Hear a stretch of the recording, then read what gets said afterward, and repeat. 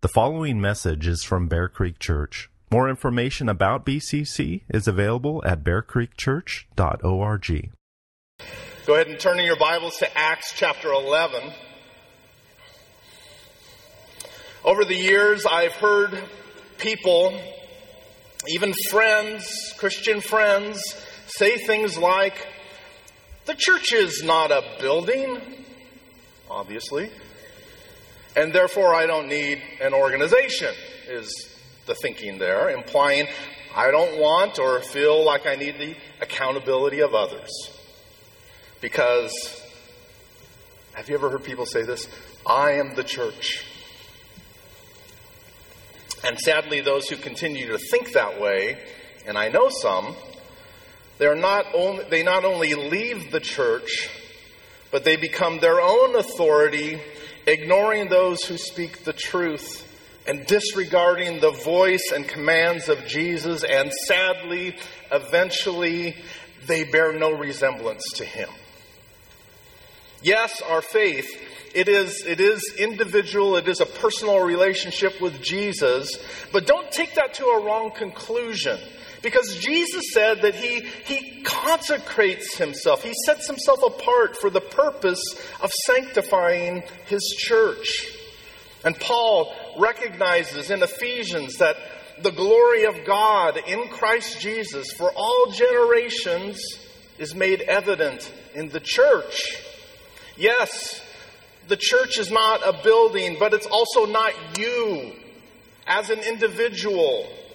Because Peter describes you as one part of a spiritual structure that is the church. You are one body part among many that make up the body of Christ, his church. And what we'll see in our text is that the body of Christ is both universal and local. It's an accountable, encouraging local community that exhorts and encourages one another to follow Jesus while also being unified with other churches in Christ.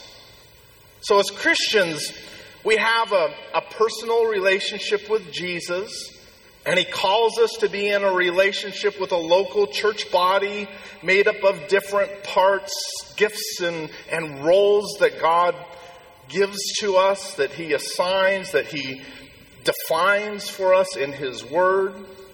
And these work together. And all of these then local bodies, they are united in one faith that can recite something like the Apostles' Creed.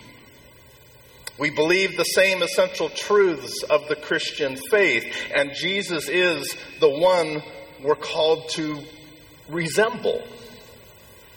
And thinking of the different parts that make up this church, I'm so thankful for each of you. I'm so thankful for you, for the various ways in which you use your gifts. And like Barnabas, who is in our text, encourage faithfulness to the Lord with steadfast purpose. Truly, we need each other. And this is God's will. This is his design. This is his plan. And man, I am so blessed and so grateful to be one of your pastors and have the privilege of preaching God's word. So before we go to God's word, let's pray together. Lord Jesus, you consecrated yourself for the sake of your church, for the sake of changing or sanctifying us. You are the only begotten Son, perfectly unique. There is no one, Lord. There is no one like you. You are our hero, our Savior, truly God and truly man. And we forever celebrate the fact that your death has paid the price for our sins. And that you are risen. You are ascended in glory, seated on the throne. And truly, Lord, your kingdom is now. Thank you for the Holy Spirit who unites us to you, who helps us and enables us to know the truth of your word and to then apply it and obey it and tell others about it. Lord God, please would you use this time of worship, all of the ingredients of worship, to tune our hearts to love you, the one true God who graciously saves us. We pray in the name of Jesus. Amen. Okay. If you feel like staying seated, if it's hard for you, feel free. Don't worry about that. But if you're able, stand for the reading of God's Word. Acts 11, we're going to follow along as I read verses 19 to 30. Now those who were scattered because of the persecution that arose over Stephen traveled as far as Phoenicia and Cyprus and Antioch, speaking the word to no one except Jews. But there were some of them, men of Cyprus and Cyrene, who, on coming to Antioch, spoke to the Hellenists also, preaching the Lord Jesus. And the hand of the Lord was with them, and a great number who believed turned to the Lord. The report of this came to the ears of the church in Jerusalem, and they sent Barnabas to Antioch. When he came and saw the grace of God, he was glad, and he exhorted them. He exhorted them all to remain faithful to the Lord with steadfast purpose, for he was a good man, full of the Holy Spirit and of faith. And a great many people were added to the Lord.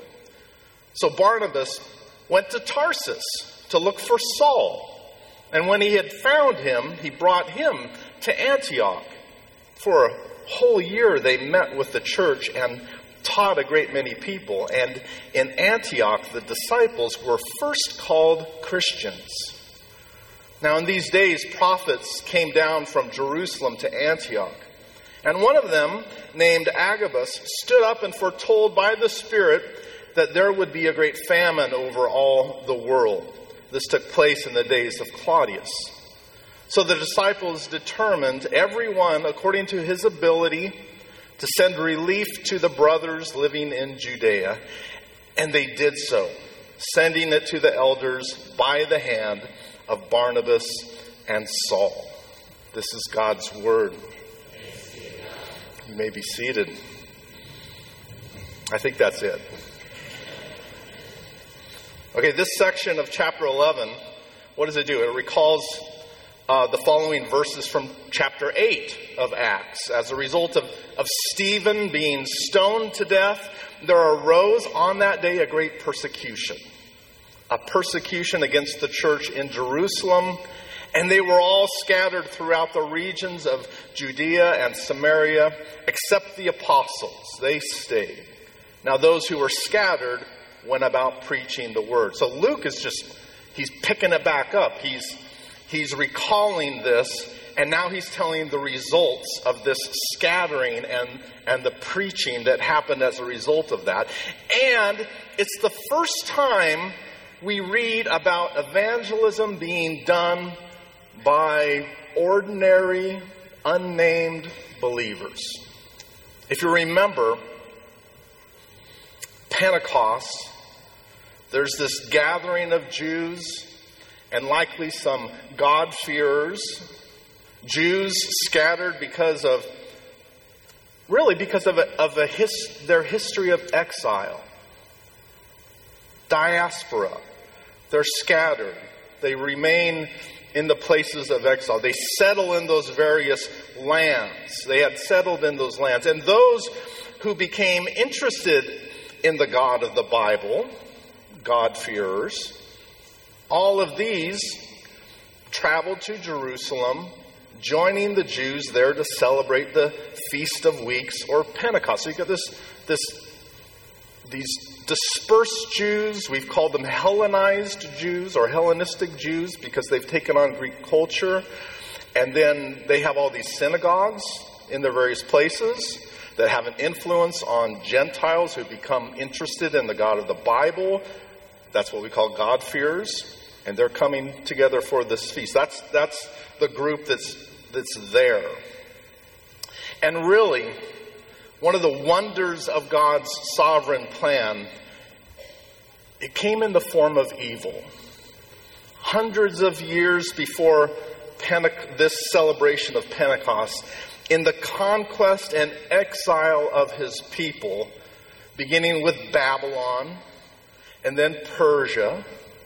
Over time, some of the Jews, they returned to Jerusalem, and we've referred to them in that context of Pentecost as the Hebrew Jews, while many others remained in their various lands, establishing synagogues in these various places, continuing their practice of Judaism, and we've referred to them as Hellenistic Jews. And what we end up with is this scattered presence of God because of the exile, because of the conquest of these nations and how they scattered the people. And they're worshiping in these various synagogues throughout various regions and countries. Okay, then Greece and Alexander the Great comes on the scene. And the result of this conquest was Hellenization. Hellenization, which assimilated the various people into Greek culture and created what it did by God's wonderful plan. It created a common language throughout the known world. So a Hellenist was simply a non-Greek who spoke Greek and took on Greek culture. And some Hellenists were Jews who stayed in these various lands. And if you remember, we've also seen that other category, the God-fearers, the Ethiopian eunuch, the Roman centurion Claudius that we just read about. These are God-fearers. They were people influenced by these scattered synagogues, becoming aware of and interested in the God of the Bible. They participate to the extent that they could in the synagogues, but they didn't submit to the Jewish requirements. They didn't submit to circumcision and the various laws. They didn't become proselytes. They didn't convert, but they're interested. So by the good providence of God, His people, they have a presence throughout the known world. And because of Hellenization, there's a common language. People can communicate. And then Rome comes on the scene and establishes roadways. And so there's not only a common language, but access to travel and share the good news. In hindsight, we can always see that God knows what He's doing, that His plan is perfect. And this was the perfect time in world history for Jesus to come, for His church to be established and to go and make disciples of all nations. God, He often works in this way. I mean, Israel was confused and wondering, God, why are you doing this? Where are you? Why is Babylon? Why is this happening? All of this evil, God uses evil, right? And with hindsight, we can look back and we say, oh, God, that was so good. Look at what you did. People look at the cross and say, can anything good come of this evil? And it's the greatest good of all. This is how God works. And we see it in our own lives, don't we? God often works through evil circumstances for the greatest good. And so what does that do? That gives us hope. That enables us to trust Him. It gives us hope that as our own culture grows more and more evil, and it is, God knows what He's doing. He's sovereign. He'll bring about good. So, at Pentecost, there's this gathering of these Hellenized Jews and God-fearers and the Jews who lived in Jerusalem. And those who come to Christ, well, they stay in Jerusalem. Right? Initially, they stay. After all, why would you want to leave a wonder of God's work where you can sit under the teaching of the apostles and pray together and have community in worship and care for one another's needs? And remember, there's this great caring of needs because you got all of these people from outside staying who don't have work and have need and they want to stay. And so there's There's financial need that occurs. But then, after Stephen's stoning, there's this great persecution in Jerusalem, and the church scatters. And we can see the hand of God in ordaining this as well. As evil and terrible as persecution is, we can see what God is doing. Scattering his people. All of these Hellenized Christians now, would flee to their various homelands and take the gospel with them. Isn't God incredible? Verse 19 tells us that some who were scattered went to Phoenicia and Cyprus and Antioch. It says speaking only to Jews. And what this likely means is these Hellenized Christians, well, of course they go back to the synagogue. And who's at the synagogue? Jews. And they're preaching the gospel to Jews there. But then verse 20 tells us that others from Cyprus and Cyrene went to Antioch and spoke to the Hellenists. And I think what Luke means by Hellenists here, Hellenists is such a general category, right? It's a general category. Non-Greeks who now speak Greek and take on Greek culture. And I think what Luke is emphasizing here, because he's already emphasized the Jews, what he intends to communicate is that they spoke to pagans. And that's like another category that we haven't seen yet. Pagans who had no exposure whatsoever to the God of the Bible. They're taking the gospel to them. And one hint that we see at the end of verse 20 is that Luke says they preach the Lord Jesus. Luke doesn't use the word Christ, which means Messiah, because pagan Gentiles would have no concept, no history of knowing about a Jewish Messiah. Even God-fearers like Cornelius, they'd be familiar with a Christ, with a Messiah.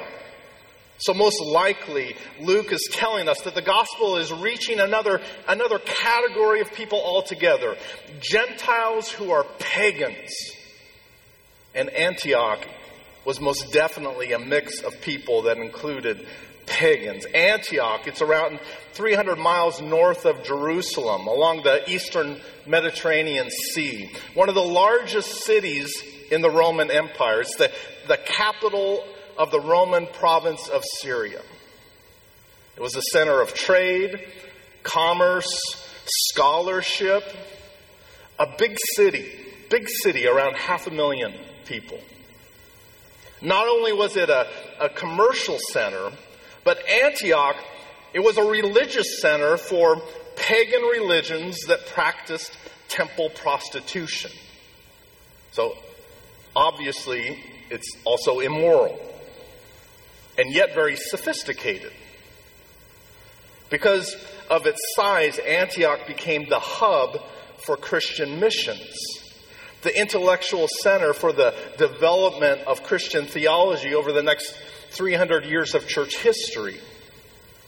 So Jerusalem, it's the Jewish base of Christianity, while Antioch becomes the headquarters for the expansion of Christianity throughout the world. The stage is set. And verse 21 tells us that the hand of the Lord was with these scattered believers as they took the gospel to both Jew and pagans, and a great number believed and turned to the Lord. This is the first church made up of Gentile pagans, Jews, and God-fearers.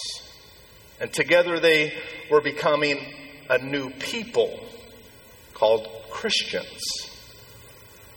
Christ is building his church. And there are 4 characteristics about the church that we see in our text that I want to focus on this morning. 4 characteristics in Christ's church. First, before Barnabas even goes to Antioch, before Paul comes on the scene, what we see is that a great number of people believed. Why? Because the hand of the Lord was with them. So it's not just apostles. It's not only prominent leaders within the church. It's God's design to use ordinary Christians to speak the word and to preach the good news that Jesus is Lord. That's you. That's me. That's our job. And in light of this first characteristic, we should be confident, shouldn't we? We should be confident because the reason there's ever any success has to do with the hand of the Lord. The hand of the Lord, it's a reference to the providence of God, meaning His invisible hand sovereignly makes provision through visible means, accomplishing His will. The means by which God uses to bring many people to Himself is the speech of faithful believers. But without the hand of God, that speech would just land flat on deaf ears. Apart from the sovereign power of God, our words, they are incapable of saving anyone because salvation belongs to the Lord. Faith is a gift of God. God is the one who must speak and command light to overcome the darkness of our hearts. Apart from the hand of God reaching in and removing our hearts of stone and giving us hearts that desire Him, no amount of words would cause any of us to repent and believe in Jesus. Jesus said that unless one is born again, first born again, that is, apart from the hand of God that first gives us an ability to see and a heart that loves spiritual truth, apart from Him first causing us to be spiritually born anew, we can't even see the kingdom of God, let alone want Jesus. It takes the hand of God to save you, and it's the hand of God that takes your words and makes them alive in the person that you share the gospel with. So we hear that and we think, well, and certainly God does not need us. Right? God is all-powerful. He is sovereign. He has mercy on whom He has mercy. He could just zap people. Theological word, zap people. And heal their spiritual blindness apart from any person, any means. Why doesn't He do that? Because He is so good. He is so gracious. What a joy, what an incredible privilege it is to be an instrument in the hand of God for the salvation of another.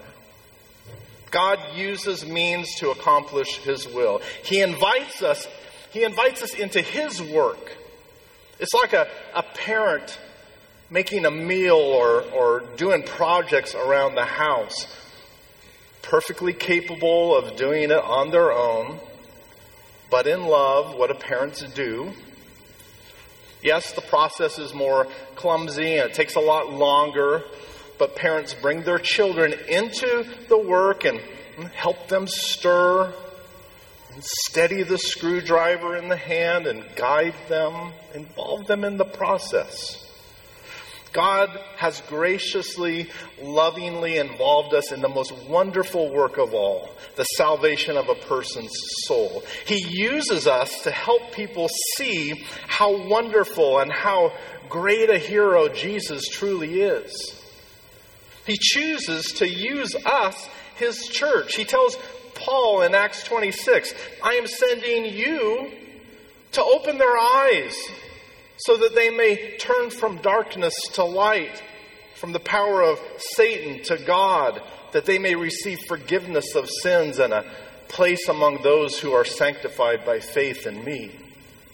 Oh, we should be committed to praying, God, prepare me. God, use me. God, please orchestrate an opportunity for me to tell someone about Jesus. God, open my eyes to all of the opportunities throughout my day. God, may your hand be upon me as I speak. So this is a wonderful characteristic that should be true in Christ's church, that we recognize that we depend upon the hand of the Lord in all that we do. A second characteristic we see in the church is in the ministry of Barnabas. We need to be Barnabases.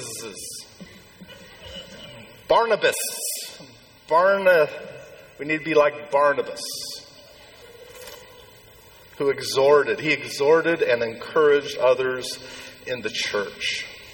The news of what was happening in Antioch, it got back to the church in Jerusalem, and there's always debate about stuff like this. Why did they send someone? Are they concerned about what's going on? Are they curious? Are they excited to see what's happening? I don't know. But they send, wisely, Barnabas to go and investigate. We saw Barnabas in chapter 4 selling his field to meet a need within the church. We see him again in chapter 9 when everyone was afraid of the newly converted Saul of Tarsus, and it was Barnabas that brought him, kind of took him by the hand, introduced him to the apostles, defended his conversion. What an encourager. His real name's Joseph, but he's such an encouraging guy that they nicknamed him Barnabas, which means son of encouragement. So maybe his dad was really something too. I don't know. In verse 23, we read that when he came and saw the great growth in the church at Antioch, much more than the church in Jerusalem, he got jealous and started to criticize their methods. No, I'm sorry, that's what I might be tempted to do. Instead, it says that he was glad. He saw that this work was the grace of God, and he was so happy to see it. And when I read this, I think, oh, I want to be this way. To hear about other churches in the valley or in the distant land of Grants Pass, or to hear of their growth and effectiveness for Christ's kingdom and think, praise God, yes, use them, God, bless them, God. And then to pray for them and encourage them. And yes, there may be, why are there a lot of churches? Well, we have doctrinal differences, and doctrine is important, super important. But can they also recite the Apostles' Creed? Are they a part of Christ's universal church? Is God using them for Christ's kingdom and His glory? We should see the grace of God like Barnabas and be glad, not competitive. We should pray for them. And in fact, let's do that right now. Let's pray. Lord God, we lift up First Baptist Church here in Medford and Pastor Greg. We pray for Pastor Quentin at Cornerstone, Pastor Dustin at Trinity Presbyterian, Kofi at Redeemer Bible Fellowship, Pastor Zab at The Story. Lord, these are just a few of your churches, and we thank you for them and ask that you bless, that you grow these and many other faithful churches in our valley. Give them growth, both in numbers and in knowing and loving you. Protect them, we pray. Give them a growing and confident faith in you. Lord, make them and us useful for the sake of Jesus, in whose name we pray. Amen. So verse 23 says that Barnabas exhorted them to remain faithful to the Lord with steadfast purpose. He exhorted, or in some translations, encouraged. And when you think about it, those two words they're different, aren't they? The Greek word parakaleo, it's an interesting word because it's both strong and tender. It's both calling and coming alongside and comforting. It's like the hand of God commanding us to do, but helping us do it. It's related to the word for the Holy Spirit, Paraclete. The Holy Spirit who is our helper, our comforter, our strength, the one who convicts us, who calls us, our advocate. See those strong and not weak, but soft and comforting. So it's interesting that some translations, they say exhort, which seems aggressive, it seems strong, and others say encourage, which seems softer and more gentle and supportive. It's both. It's grace and truth. And the reason Barnabas is such an encourager and an exhorter, the reason verse 24 says that he is a good man, is because he's full of the Holy Spirit. His nickname and his actions remind us of the Paraclete, the Holy Spirit. He's exhorting them to stay strong and faithful to the Lord, to know the truth of who Jesus is. And in doing so, he's encouraging them, supporting them, helping them to live out their faith in a consistent way to the gospel, like we thought about last week. What a great characteristic to have in the church. And many of you are this. You are exhorters and encouragers. You love biblical truth, and it's important, as it should be, that you love biblical truth. And this truth is not only head knowledge, right? But it's, as we thought about last week, it's the gospel, it's the fact that the gospel changes everything. Biblical truth, it should make us humble. It should make us gracious and faithfully trusting in the hand of God to guide us. We need Bereans who aren't afraid to check everything by searching the Scriptures, but with the intent of encouraging us as a body to remain faithful in Christ. Grace and truth, just like Jesus, who's described in John chapter 1 as full of grace and truth. And what an incredibly humble example that Barnabas is to us. After all, I mean, he's kind of a big shot, coming from Jerusalem, sent by the apostles. And what would you think when he sees this exploding church, the grace of God, all of these people coming, and he's the guy that's sent? You would think he would say, hey, I'm going to take charge. I'm going to pastor this place. They need me. But what does he do? He apparently thinks, I'm not sure I have the right gifts for this role. I'd like to say and help, but the guy they really need, I know the guy. It's Paul. And what an encouragement it must have been to Paul. You know, we've been reading through these chapters in a matter of weeks, but in reality, Paul has been in Tarsus for 8 years. Probably feeling forgotten. Probably a bit confused because God said he would use him for the Gentiles. And 8 years have got silence, crickets, nothing. Paul who lost everything as a result of his conversion. Because of his conversion to Christianity, his Jewish parents have disowned him. He's back in Tarsus, his hometown, but his family wants nothing to do with him because he's a Christian and they're faithful Jews. And we get a hint of this as Paul writes in Philippians, for the sake of Christ, I have suffered the loss of all things. How hard, how discouraging. And then Barnabas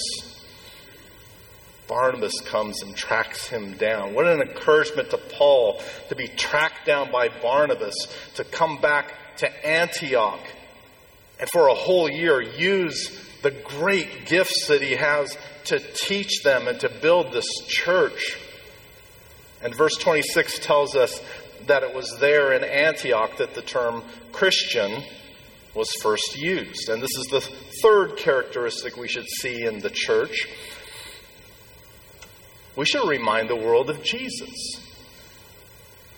A year's worth of teaching and a consistent view of the gospel apparently changed everything in the lives of these people. They stood out. Paul saturated them in the truth, and the truth matters. Doctrine is important. It's not just head knowledge. The truth of the gospel, it should make us gracious and humble and confident in God in all of life's circumstances. And these people, they stood out. As we grow in our understanding of Jesus, we grow in our love for Him. And this love ought to be evident in our lives. It ought to stand out. So if the reputation of the church in general or our church specific, if the reputation is bad, it's either because of ignorance to biblical truth or because of a wrong or inconsistent response to right truth. Understanding forgiveness in the gospel ought to make us a forgiving people. Understanding grace ought to make us gracious. Understanding the truth of sacrificial love causes us to humbly serve and give of ourselves as Jesus did. And apparently these believers, they couldn't keep their mouths shut about the one they were learning to love. Keep in mind that these new believers didn't come up with the name Christian. They didn't invent, hey, what should we got a club here. What should we call ourselves? Certain hats to wear. They didn't come up with the name Christians. No, they became known as Christ's people because of their response to Christ's gospel. They spoke of Him and they lived for Him. Wouldn't it be great for people to look at us? That's our goal. We want people to look at us and think of Jesus. The goal of marriage is that it's an illustration of Jesus and His church, not the other way around. People should look at your marriage and say, wow, the way that husband loves his wife, that reminds me of Jesus. Wow, the way that wife honors her husband, that's like the church is to Jesus. People ought to look at us and think of Jesus. Here's an interesting perspective from Derek Thomas. He writes, those of us who live in the West no longer live under the influence of the Judeo-Christian ethic as much as our ancestors did. Our society is rapidly becoming secularized. The reserves that Christianity once poured into the culture have been spent, and Christianity is regarded as a relic of a bygone era. We may find ourselves hankering for the past in which we might think life was easier. Undoubtedly, young people face temptations today that many of us would not have dreamed of in our own youth. Perhaps we draw the conclusion that the church cannot possibly survive, let alone thrive in such a society. But what emerged in Antioch, a pagan Roman city, was a community in which Christian values and zeal were so palpable that unbelievers could see it, even if they derided them for it. Such an environment sifted the wheat from the chaff. Only true Christianity could survive in such an environment. Sooner or later, nominal Christianity will accommodate itself to the pagan culture. Sooner or later, nominal Christianity will accommodate itself to the pagan culture. It will adopt its values and conform its levels of to its levels of acceptability. If Christianity is no more than keeping up with the Joneses, and the Joneses become increasingly pagan, the result will be that such Christianity will itself become increasingly pagan. We seeing this? The term Christian was likely derogatory because they were so countercultural? Could it be that God is once again using, in our day, evil for good? Or the last couple of years of COVID and lockdowns due to the church? Was God sifting the wheat from the chaff? Are we seeing a growing evil? A culture of death, blatant paganism, honoring those who blaspheme the cross of Christ as a matter of pride? Let's face it, the founding of our country had its roots in Christianity, but we are nowhere close to being a Christian nation. And I suppose the question to the church is, are we preparing?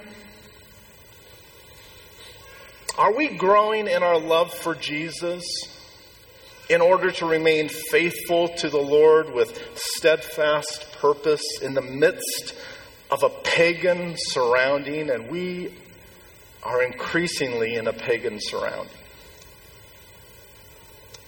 In a pagan surrounding where is our emphasis as the church? Where is our emphasis and involvement? Where is our hope? Is it politics? It seems that the church in Antioch focused on faithfully growing in their resemblance to Jesus and sharing the gospel with their pagan neighbors. And this is what changed the world. I'm not saying don't be involved in your community and government and but really, what is powerful? It's the gospel. It's us growing in our love for Jesus. It's us becoming a close community as Christ's church and loving each other. And I know it sounds obvious, but the church should resemble, it should talk about Jesus. Lastly, a characteristic we see in the church is this incredible, unusual generosity at the end of our text. Luke describes this great famine that occurred during the reign of Claudius. In AD 45, the Nile River flooded, and Egypt's grain harvest was devastated. Grain prices soared throughout the Roman Empire. Food prices going up. Grain prices soared throughout the Roman Empire. Over the next 2 years, famine spread throughout Judea. And this is what Agabus prophesied about. And in hearing this prophecy, we don't see the church in Antioch hoarding food and materials for themselves. Okay, but if you're sensing our own food shortage and economic collapse, really, it's okay. It's wise to plan for hard times and to save some. You should be saving some food and supplies. I say to Jen, make sure it's stuff that we'll actually eat if nothing happens. But if it has a long shelf life, okay, let's do it. It's okay to do that. This was the wisdom of Joseph in Egypt, right? The Proverbs tell us to go to the ant and consider her ways and be wise. So we should do these things. We have we have every reason to expect some very hard times ahead. But the example we see with the church in Antioch, it's one of community, caring generously for those in need, and not simply looking out for themselves. And we do this because we're not simply individuals, right? We're Christ's church. I listened to a sermon recently that pointed out how people tend to assume that good times are normal. That's my lifetime. Good times are normal. Yeah, it'll be a down year, but it'll come back up.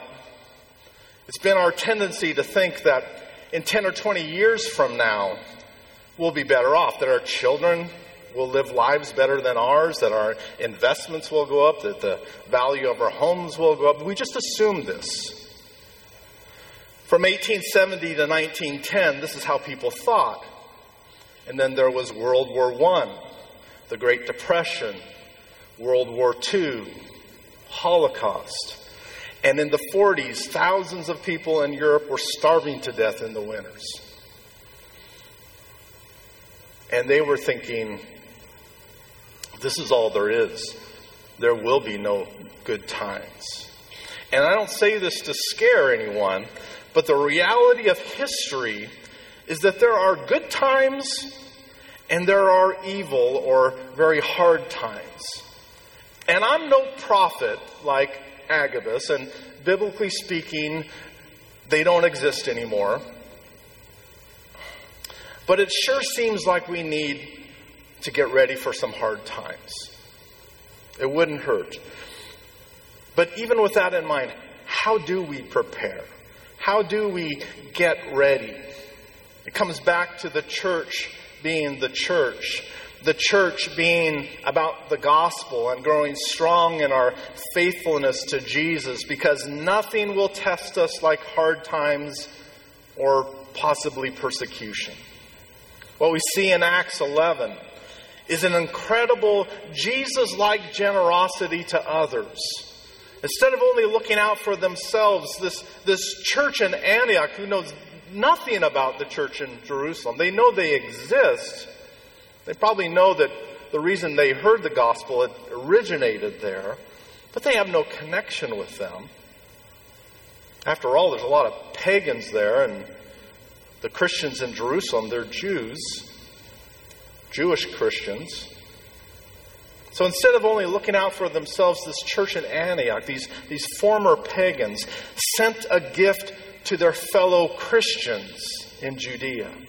A church that was, for the first time, a mix of Jews and Gentiles. They embraced the fact that their primary identity, it's not about race. It's not Jew or Gentile any longer. It's this new category of people called Christian. And some of their people, some of their Christian brothers and sisters need help. So they determined, not out of compulsion, but according to everyone's own ability, to generously send relief. Being ready means that we're Christ's church, that we look to and trust in His sovereign hand, that we encourage each other in the faith, that we become a people who resemble Jesus, and that we generously care for the needs of others. It's beautiful, isn't it?